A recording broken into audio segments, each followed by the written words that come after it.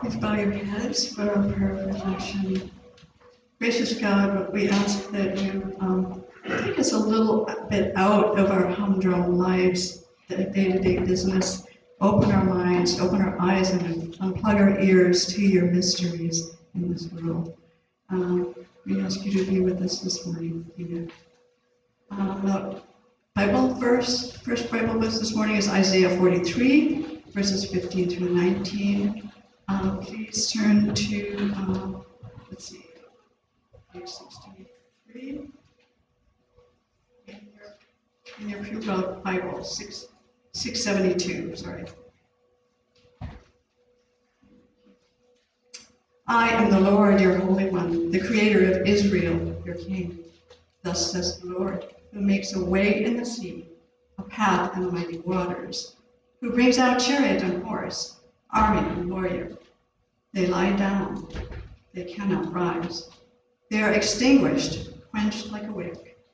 Do not remember the former things or consider the things of old. I am about to do a new thing. Now it springs forth. Do you not perceive it? I will make a way in the wilderness and rivers in the desert. This is the word of the Lord.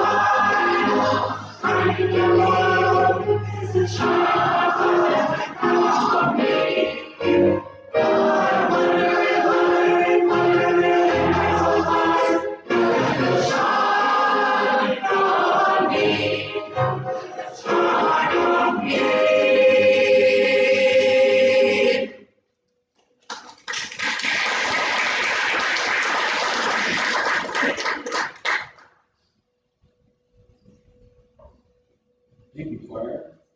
And I just have to do this. It's Jim's birthday, so can we sing Jim happy birthday as they all sit down? Happy birthday to you. Happy birthday to you. Happy birthday, dear Jim. Happy birthday to you. I know it's Jim.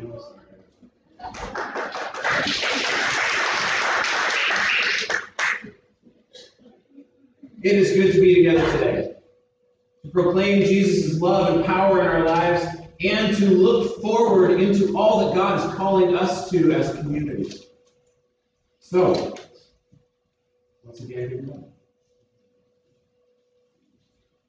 Each week, we affirm that God has called us together as one body to worship, to fellowship, and to proclaim the grace of our Lord Jesus Christ in each other's lives and for the world.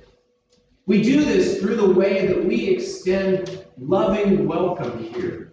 The way we gather together as we enter, when we shake each other's hands and we hug each other at the door. The friendly conversations that we engage in about our lives. We do this in the way we joyfully practice our faith. Through prayer and song. Through reflection upon God's word and extending the word in reconciling peace to one another. We do this by being the gathered body of Christ, even as we go out into the world, offering compassionate service to all we call neighbor, to the least of these, the poor, the widow, the orphan, the struggling. We proclaim that God's kingdom is coming and has come when we do these things. And sometimes, friends, we take it for granted. We take it for granted that God is up to something around us, don't we? I know that for much of my 37 years, I've been coming to church every single week, with a few seasons of not as often. And sometimes it becomes repetition. Not because I've lost my faith, but because I've become able to expect certain things to happen when I show up. And so they sparkle a little less. Now, as we journey together, how do we pay attention to the mighty work of God all around us? How do we not turn off that sense of wonder and awe? How do we, like the disciples that we'll hear about in our second scripture reading in just a moment, how do we find ourselves surprised at the transfigured, the changed, the revealed Christ, who is showing us the more than we could all ever imagine or see, more.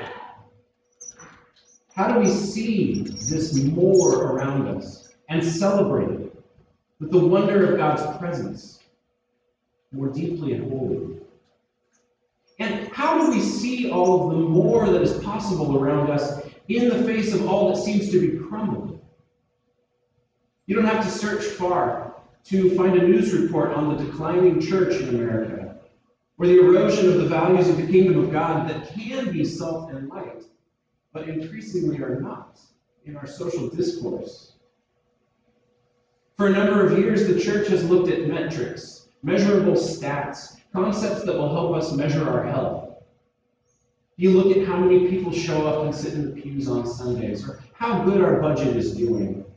We look at the response to financial giving, how many new members join the congregation, how many people are baptized, how many weddings and funerals were done in a year.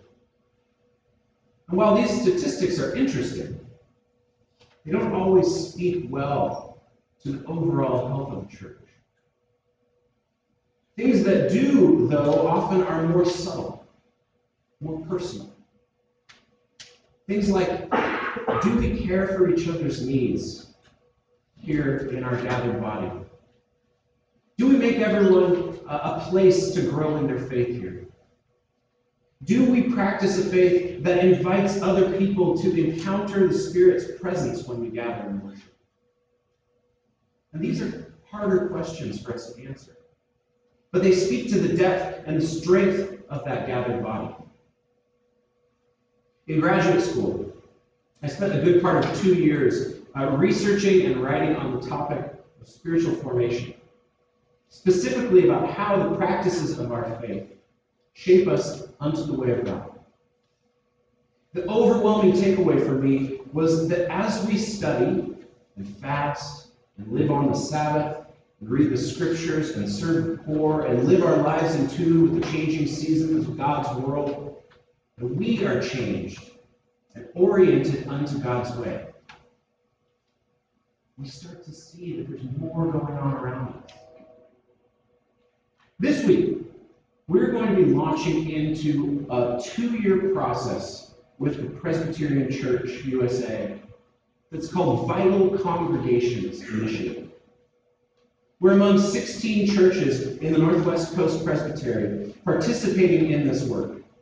Work that will encourage us to ask questions about how vital, vibrant, alive, or awake our life together is. We'll celebrate the things that God is already doing here.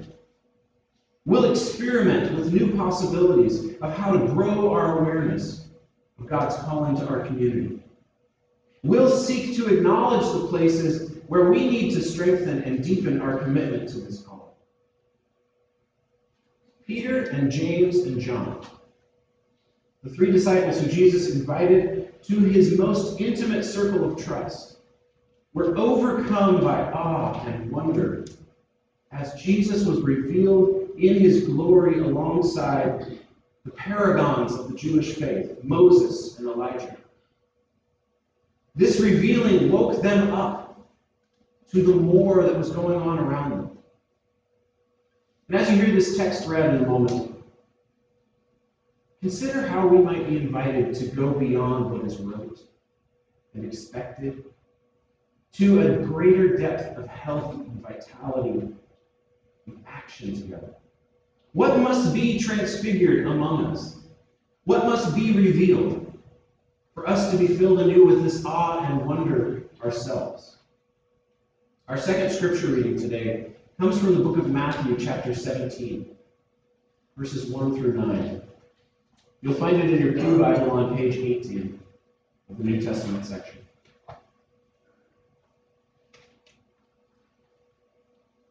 "6 days later, Jesus took with him Peter and James and his brother John and led them up a high mountain by themselves.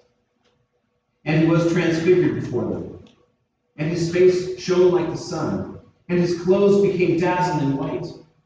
Suddenly there appeared to them Moses and Elijah talking with him. Then Peter said to Jesus, 'Lord, it is good for us to be here. If you wish, I will make 3 dwellings here, one for you, one for Moses, and one for Elijah.' While he was still speaking, suddenly a bright cloud overshadowed them. And from the cloud a voice said, 'This is my Son, the Beloved. With him I am well pleased. Listen to him.' When the disciples heard this, they fell to the ground and were overcome by fear. But Jesus came and touched them, saying, 'Get up and do not be afraid.' And when they looked up, they saw no one except Jesus himself alone. As they came down the mountain, Jesus ordered them, 'Tell no one about the vision until after the Son of Man has been raised from the dead.'" This is the word of the Lord.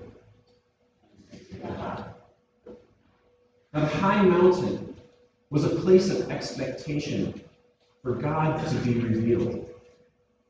The hearers of this word and the disciples who experienced it themselves would have thought of Moses on Mount Sinai, receiving the law from God to the Israelites as they passed through the wilderness. They would have been reminded of Elijah on Mount Horeb, hearing God's still small voice, delivering him, and calling him to be the prophet of the people of God.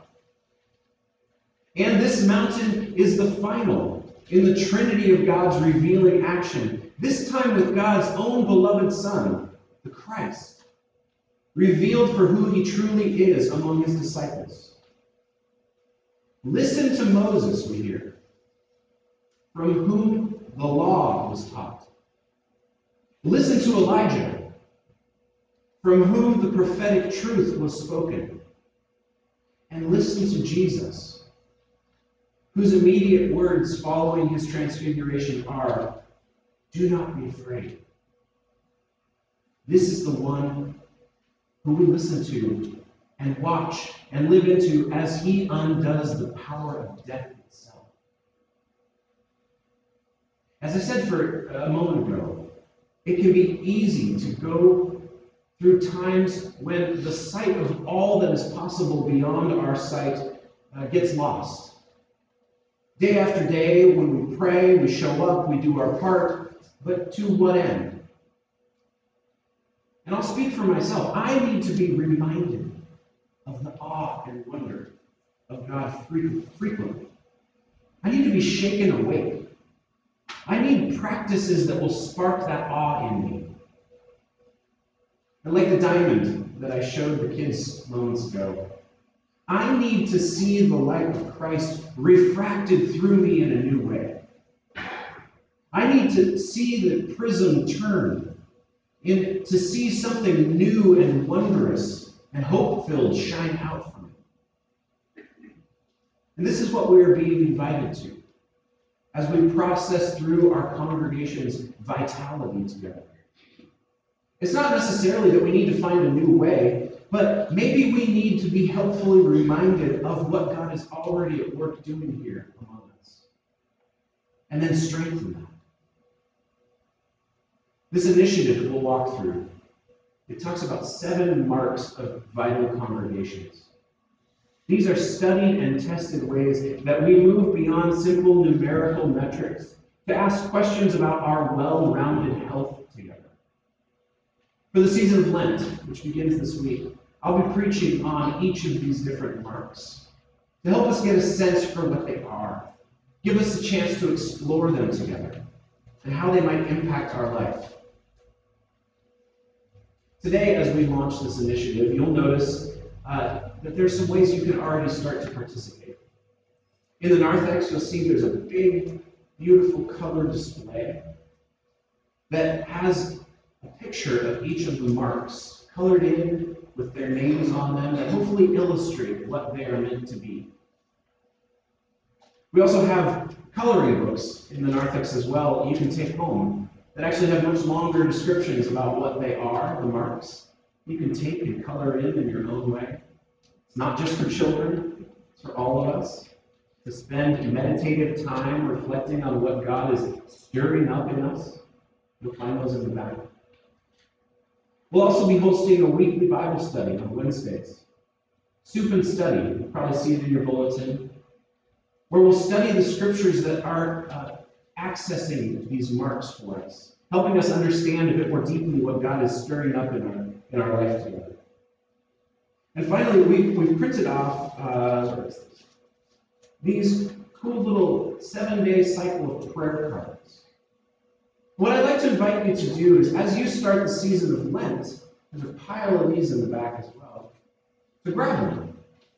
What it does is it walks us through each of these marks of vitality as part of our daily rhythm of prayer or waking, closing the day. I invite you to take one and put it by your bedside, or put it on your refrigerator, or put it by the place where you sit and you have your morning cup of coffee or tea. It's maybe a practice for us to begin to engage, asking God to open us up to these ways that these marks are at work among us. As I mentioned, this week we enter the season of Lent. The days of preparation that lead us to Holy Week, the observance of Good Friday, the celebration of resurrection on Easter. And as we enter into this season of repentance and fasting, prayer, self-examination, we also enter into a season of vitality, where we begin to imagine our collective calling in new ways through repentance and change.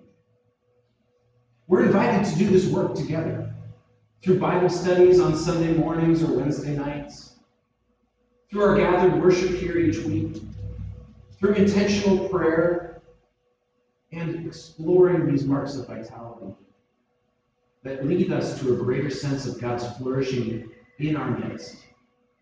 Now, the Lenten journey, if you've been on it before, you know this is not an easy one, but it is a good one. It means a time for letting go, to take up a different kind of burden, one that will form us more and more fully into people who are awake and aware of the ways of God as we see them all around us. This morning I want to close with the 4 verses from Matthew 16 that precede our Transfiguration text. Hear this as our calling. Then Jesus said to his disciples, "If any of you want to become my followers, let them deny themselves and take up their cross and follow me. For those who want to save their life will lose it, and those who lose their life for my sake will find it. For what will it profit them if they gain the whole world, but forfeit their life? Or what will they give in return for their life? For the Son of Man is to come with his angels in the glory of his Father, and then he will repay everyone what has been done. Truly, I tell you, there are some standing here who will not taste death before they see the Son of Man coming in his kingdom. Friends, as we enter the Lenten journey, hear this, that the kingdom is awake and alive and all around us. It is breaking in our midst. We are invited to find ways to see it all the more. Like the diamond, to actually realize that there is light refracting through it. Beautiful light that sometimes we don't always see. The invitation is to do this together, to pursue it as one body. Here, as our gathered life together consists here at St. James Presbyterian Church. So hear this invitation. May we do this together. And may God's glory shine out through us. Let's pray. God, lead us down from the mountain, down as people who have seen you transfigured and changed, down into the places where we are called to serve and love, down into the places where we are gathered so that we might be able to be awake to your presence each day all the more. Lord, work in us as we question what is vital and vibrant and awake and alive among us. Challenge us, Lord, to see more from you. Your infinite, your unimaginable power. Lord, guide us as we take steps together to pursue this. We pray this in the name of Christ. Amen.